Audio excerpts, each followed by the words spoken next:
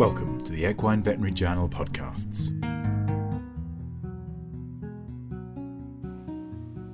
Hello and welcome to the December edition of the EVJ podcast. I'm your host Rhiannon Morgan.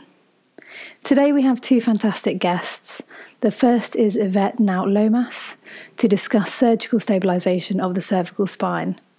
And following, Sherry Johnson will talk us through the longitudinal pattern of STFT tendon healing.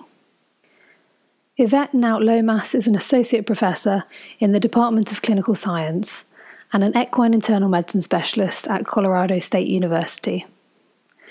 Yvette will be discussing the recent paper titled Outcomes After Cervical Vertebral Interbody Fusion using an interbody fusion device and polyaxial pedicle screw and rod construct in 10 horses between 2015 and 2019. Yvette, thank you so much for joining us today to talk about your recent paper in EVJ. You've joined us to discuss a novel surgical technique to stabilise cervical vertebrae, and this is in cases of cervical vertebral compressive myelopathy. So could you start us off by giving us a little background about this disease?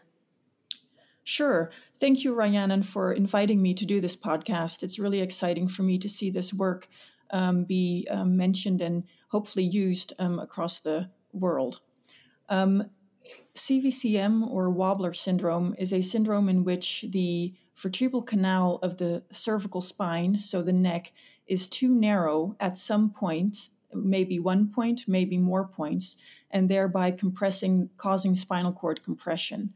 It's the spinal cord compression that we then see clinically as horses become ataxic, so they lose their coordination, they become incoordinated, they become dysmetric, whereby they have an odd range of movement in the legs, and they can become weak following this spinal cord compression.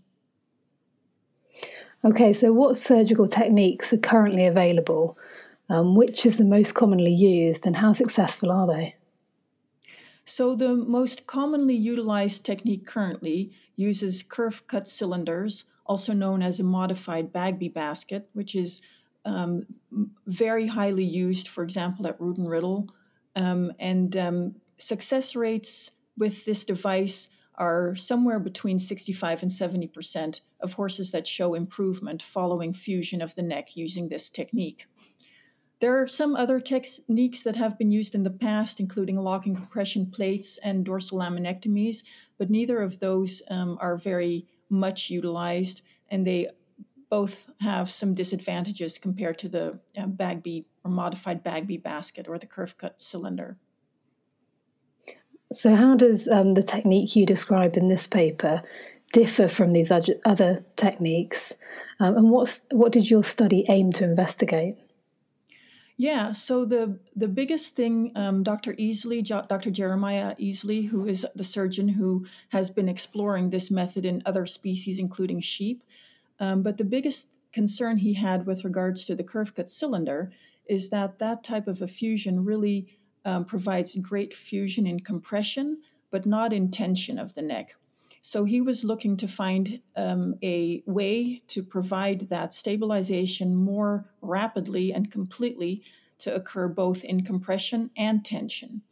And that's why he developed this new construct that uses pedicle screws and connecting rods that are inserted in the neck in combination with an interbody fusion device.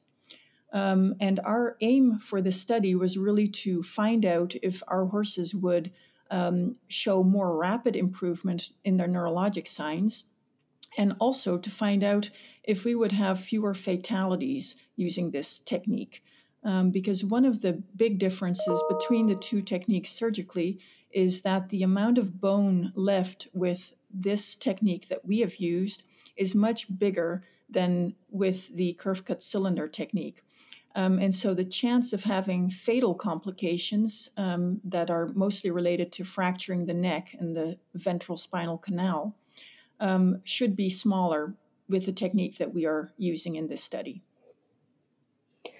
So you managed to include 10 horses in the study.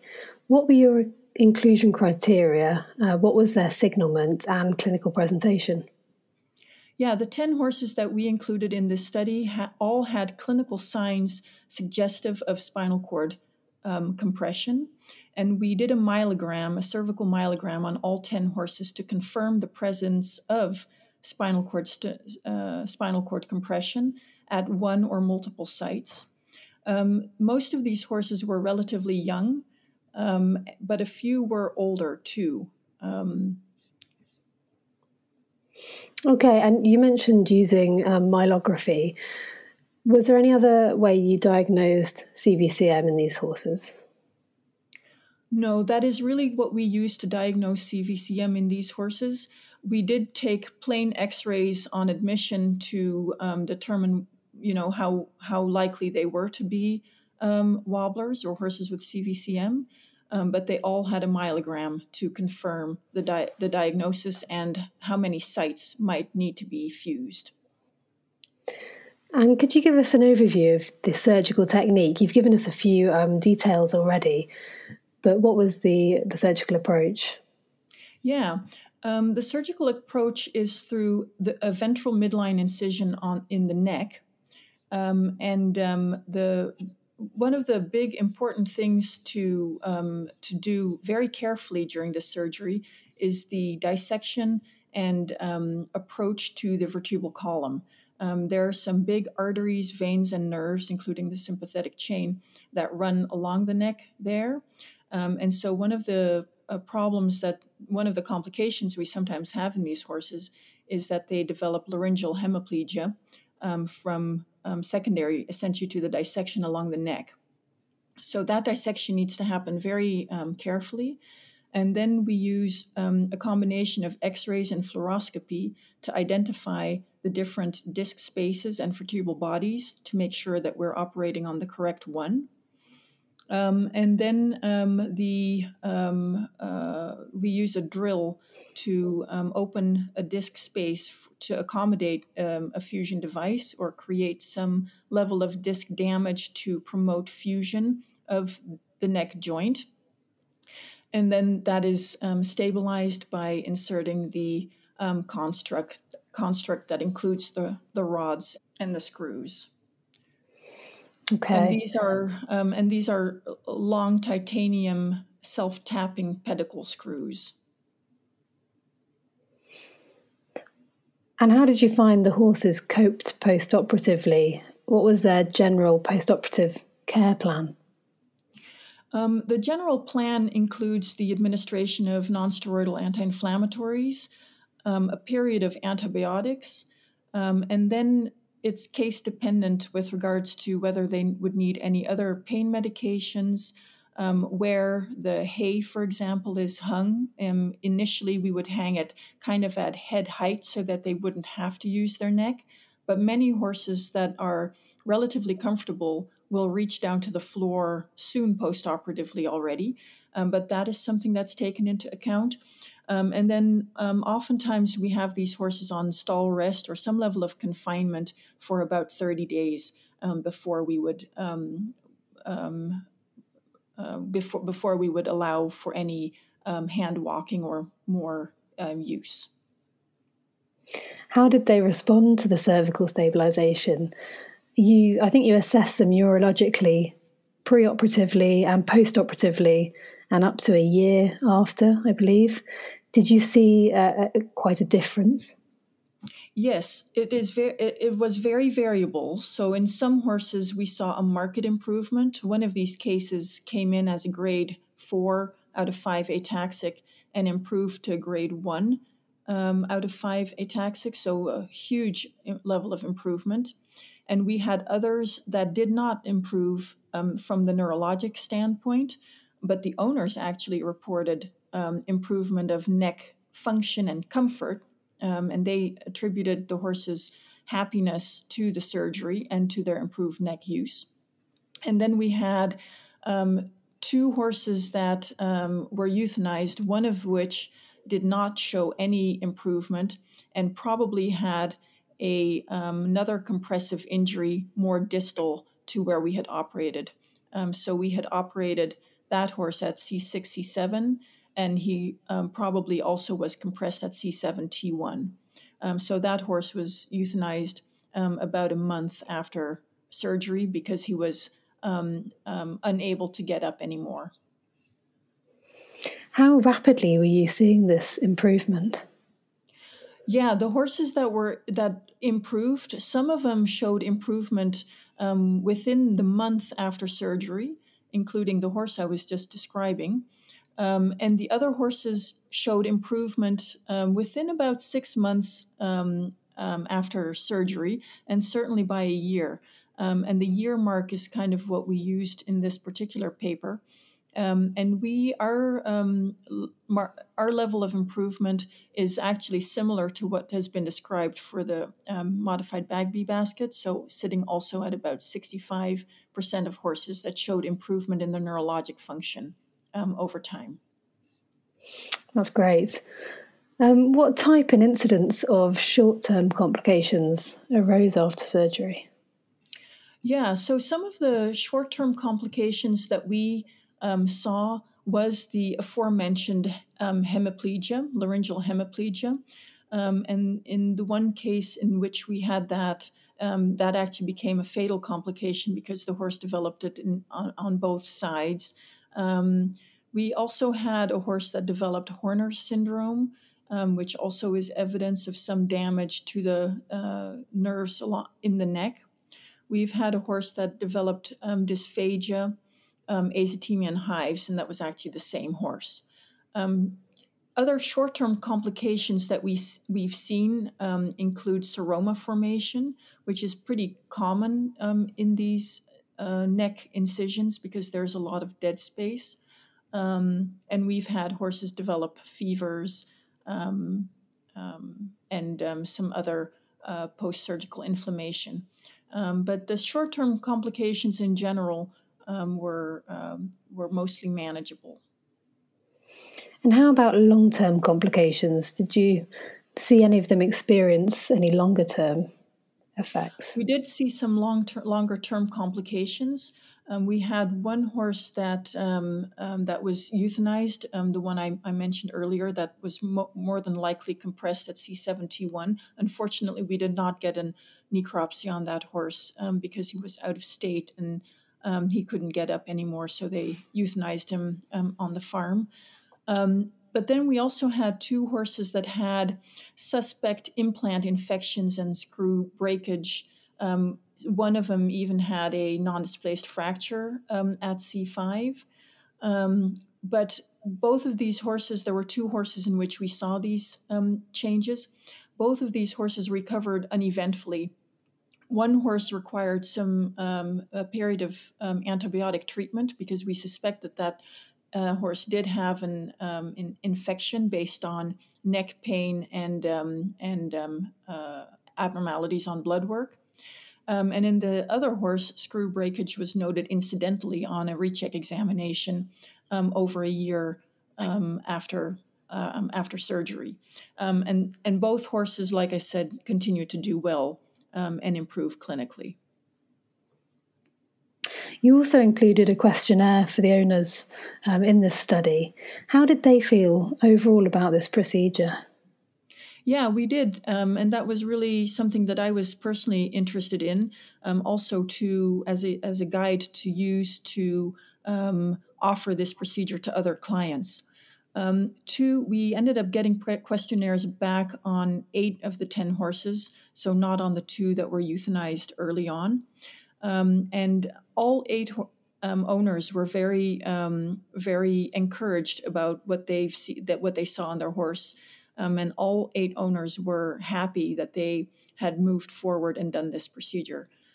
Even the ones of which the horses had not really responded favorably, in my opinion, from the neurologic perspective, those owners were happy that they had done this because they felt that their horse was more comfortable.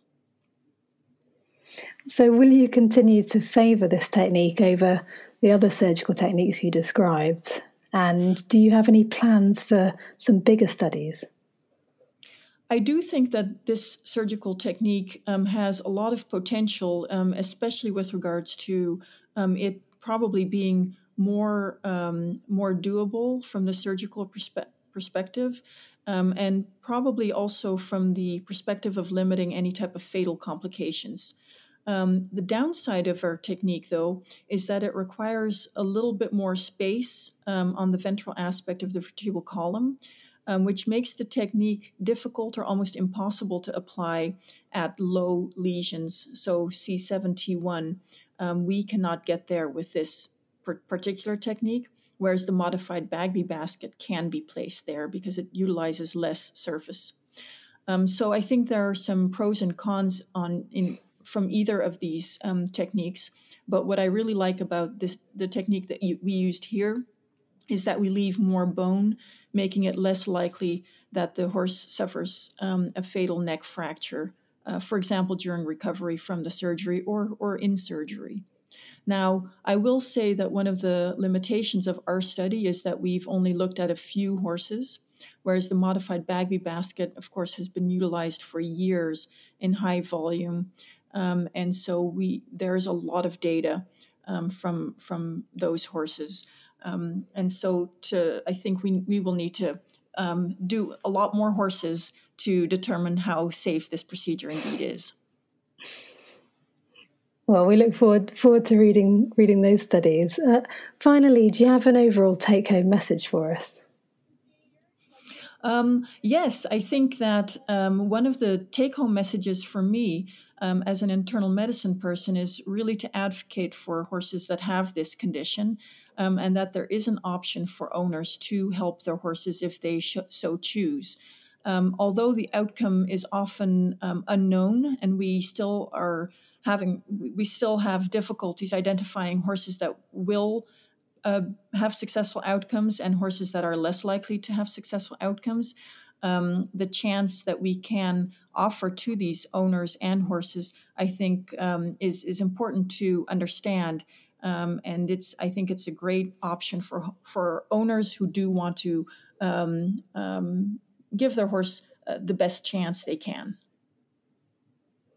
Well, great. Thank you, Yvette, for taking time out of your day to talk to us on this topic. Absolutely. Thank you again for your interest. And I hope that your listeners will enjoy this podcast. Thank you. Sherry Johnson is a PhD candidate at Colorado State University and a partner of Equine Sports Medicine and Rehab in Whitesboro, Texas. Sherry's joined us to talk about her recent paper titled Longitudinal Tendon Healing Assessed with Multimodality Advanced Imaging and Tissue Analysis. Sherry, thank you so much for finding some time to come and talk about your study on EVJ. Thank you for having me. So this study concentrates on injury of the superficial digital flexor tendon. What type of difficulties do clinicians face when treating and managing these injuries? I think as, equine sports medicine clinicians, the biggest frustration with SDFT injuries is their chronic re-injury rates. So we also struggle with monitoring them and deciding that perfect time of, the tendon is strong enough, healed enough in order to go back to work or, move to this next level of exercise intensity. So we struggle in monitoring. I don't think we struggle in diagnosing the injury itself, but we do struggle in the longitudinal monitoring of that tendon and its relation to the biomechanical or physiologic properties. And then we all struggle with re-injury rates. So I think we've all had that case that, we've lost sleep at night over thinking that it was healed and everything was good, only to find out that the horse goes out and re-injures. So they're really frustrating injuries in that regard. Yeah, I can definitely agree with that. So what type of imaging modalities are routinely used, and what can they tell us about lesion severity and the healing process? Yeah, I think, obviously the most widespread imaging modality to assess superficial digital flexor tendon injuries is obviously the grayscale ultrasound. Stall side, non-invasive, almost every clinician has access to it. But as we're getting more and more evolved on the sports medicine side of things, I would say MRI, has quickly become our second most frequently used modality to assess tendon injuries.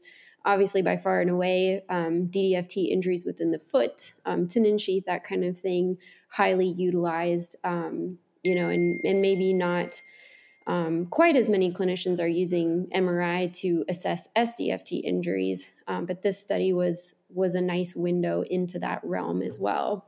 And then you have the wild card, CT that, certainly clinically has not really made their grand entrance into clinical utilization to assess these types of tendon injuries, but from a research perspective adds an interesting component to the array of imaging modalities that we have access to. So what did this research aim to study in particular, and what did you hypothesize?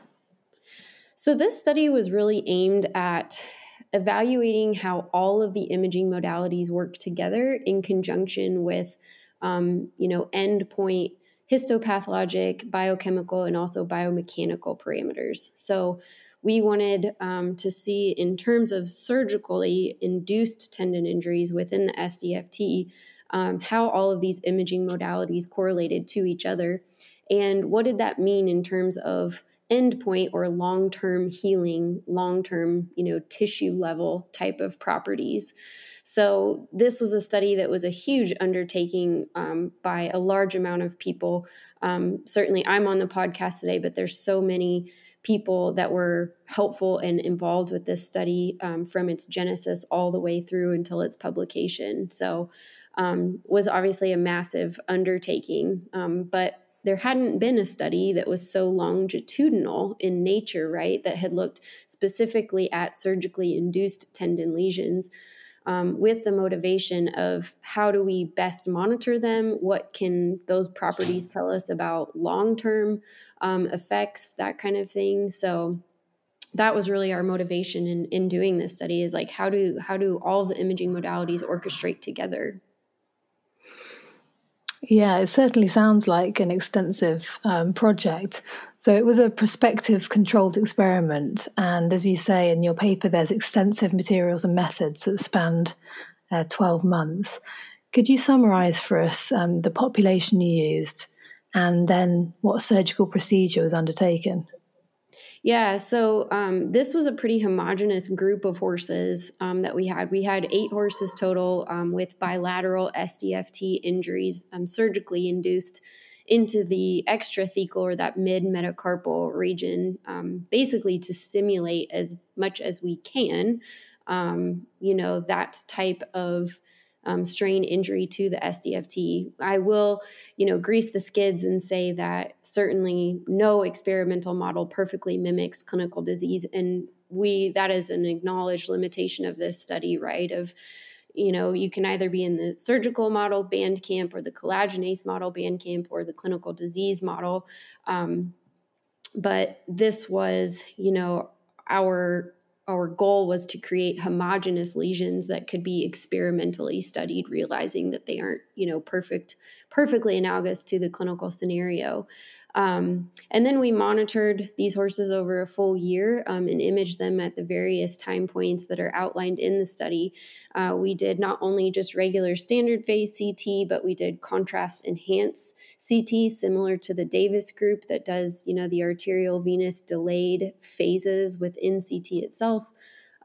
We did MRI evaluation and then also ultrasound as well. And then at the 12-month time point, all of the horses were humanely euthanized, and we collected those tendons to look at a whole battery of histopathologic analysis, biochemical analysis, biomechanics. So the methods section, if you make it through the methods section on this paper, I think you deserve an award.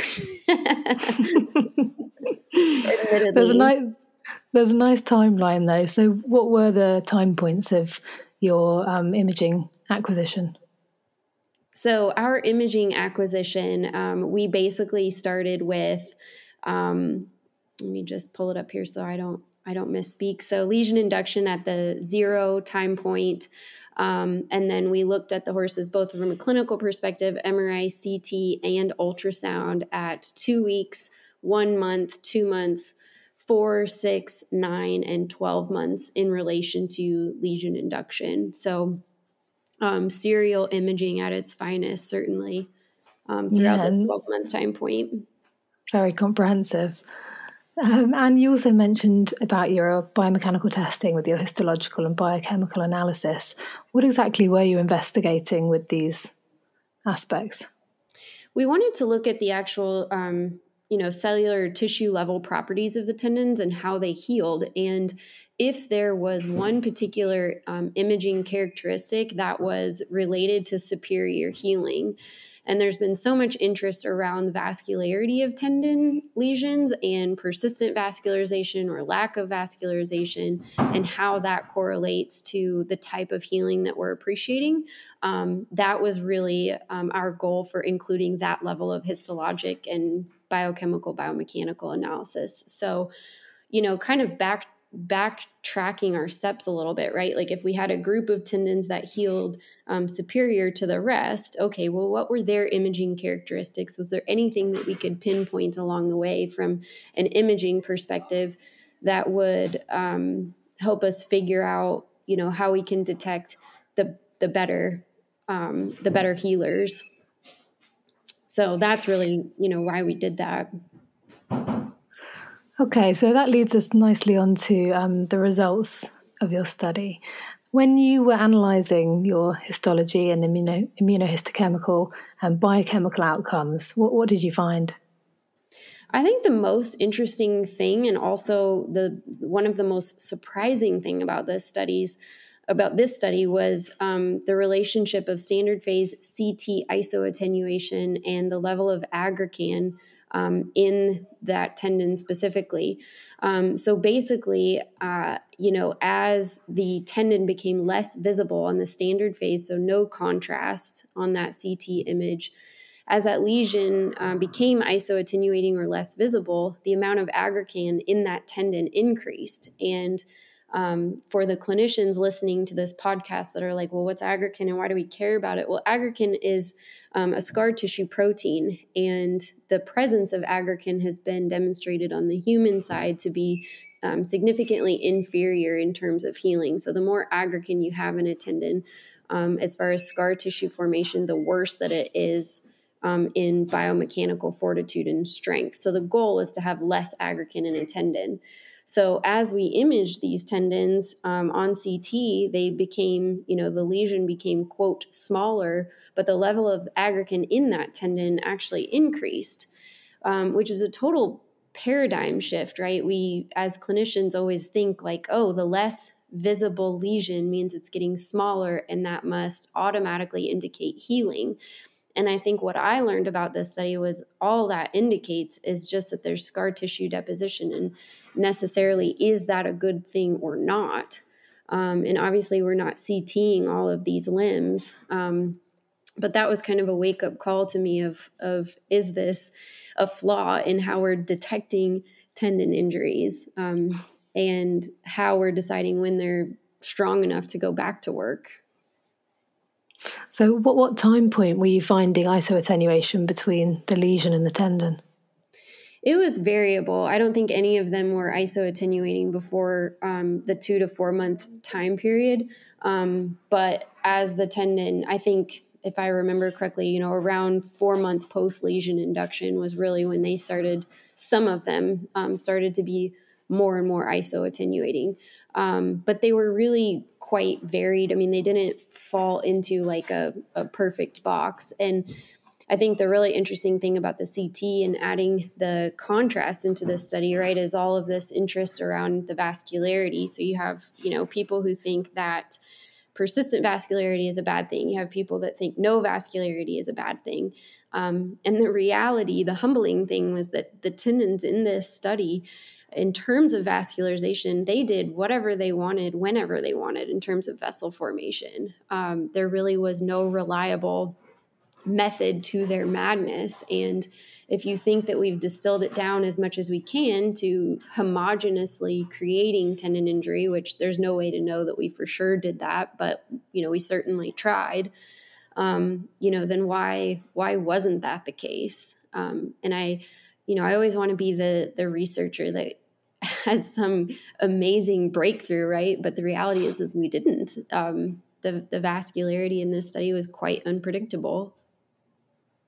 When you compared the advanced imaging modalities to each other, what did you find with respect to lesion progression there?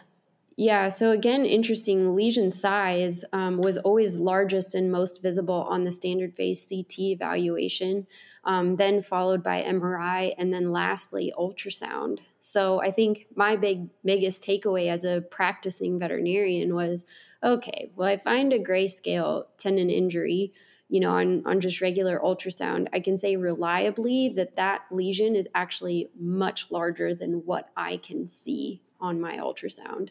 So I think that was one of the biggest takeaways for me was, it may look kind of small on the ultrasound and maybe doesn't seem like a big deal, but it's in actuality probably much larger than what I can detect. Going back to you discussing the positive correlation between tendon isoattenuation on plain CT and aggrecan deposition, and you thought that this was due to increased scar tissue. Aggrecan produces scar tissue, so therefore suboptimal biomechanical strength of the tendon. This obviously is tricky when trying to work out what to do in a clinical scenario. Do you have any recommendations on how to interpret this situation in clinical cases? Because, as you say, we usually say reduced lesion visualization is a good thing and is interpreted usually as positive lesion progression.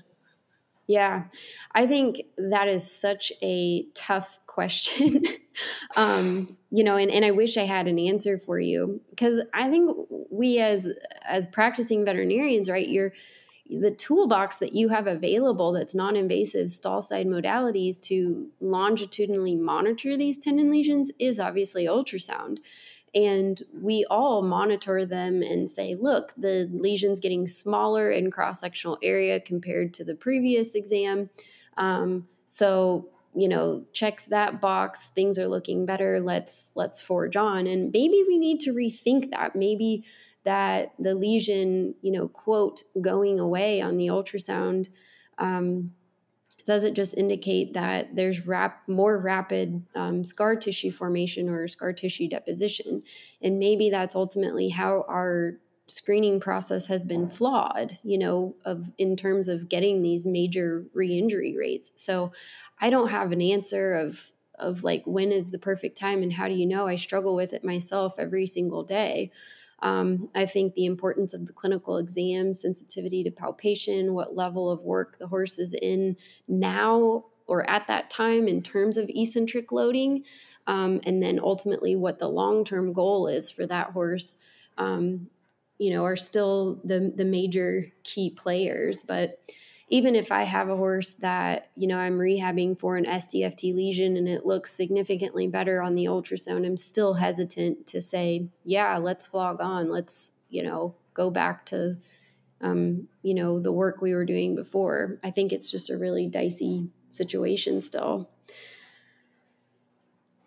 And you found that T2-weighted signal hyperintensity on MRI was present within lesions until up to 12 months, which is quite a long time. Yeah. How did you interpret this? What do you think was going on in the lesion?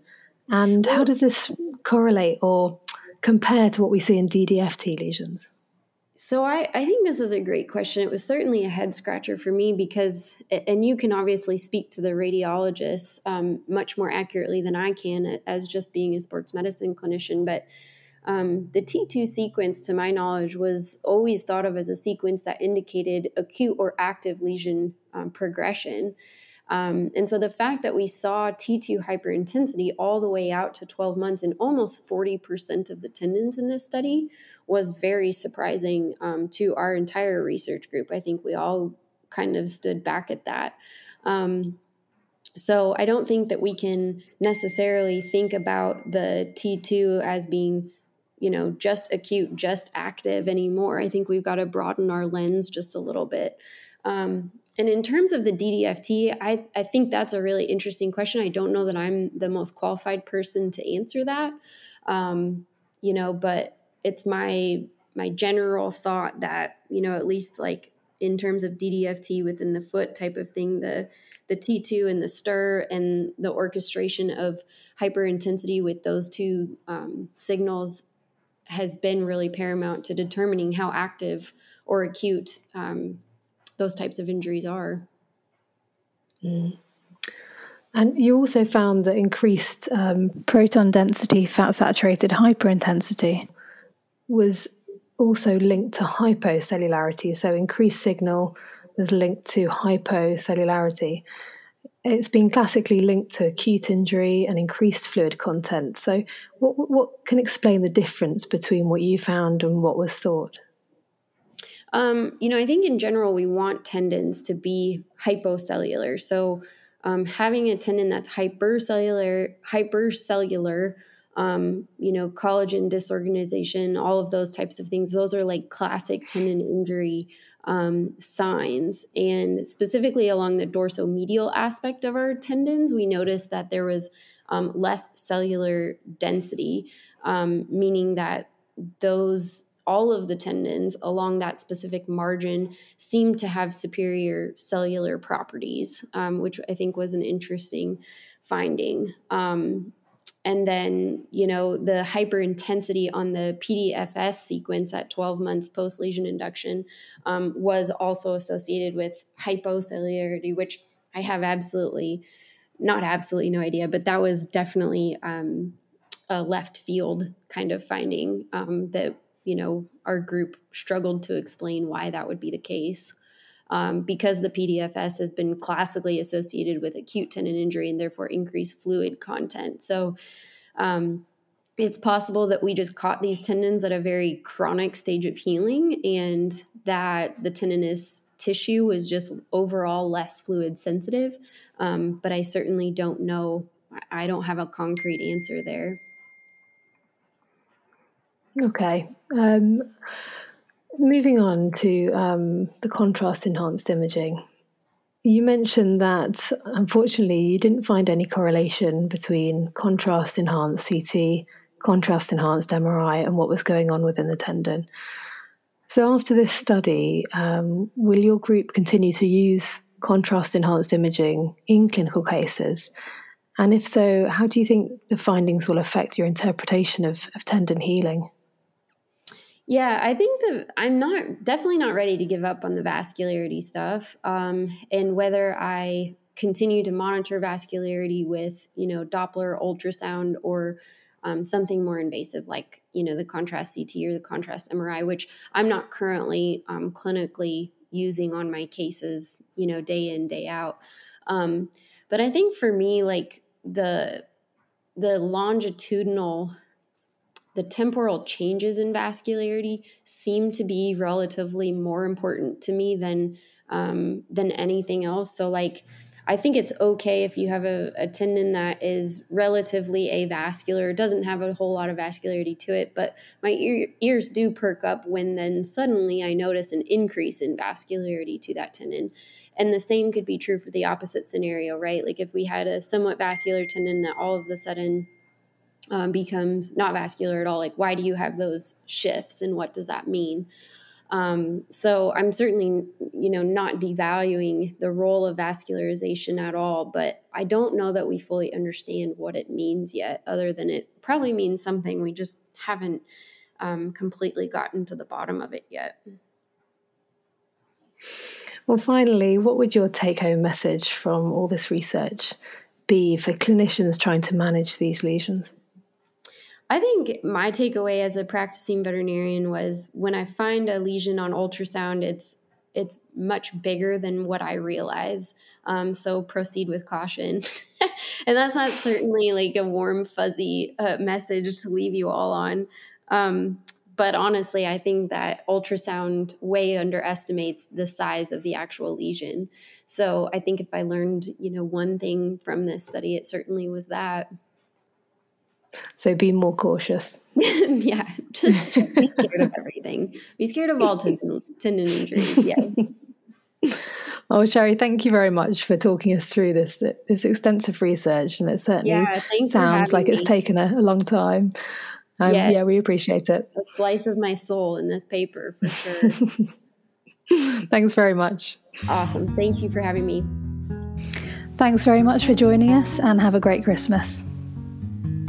Thank you for listening to this Equine Veterinary Journal podcast. More about the subjects discussed today can be found online at wileyonlinelibrary.com/journal/EVJ.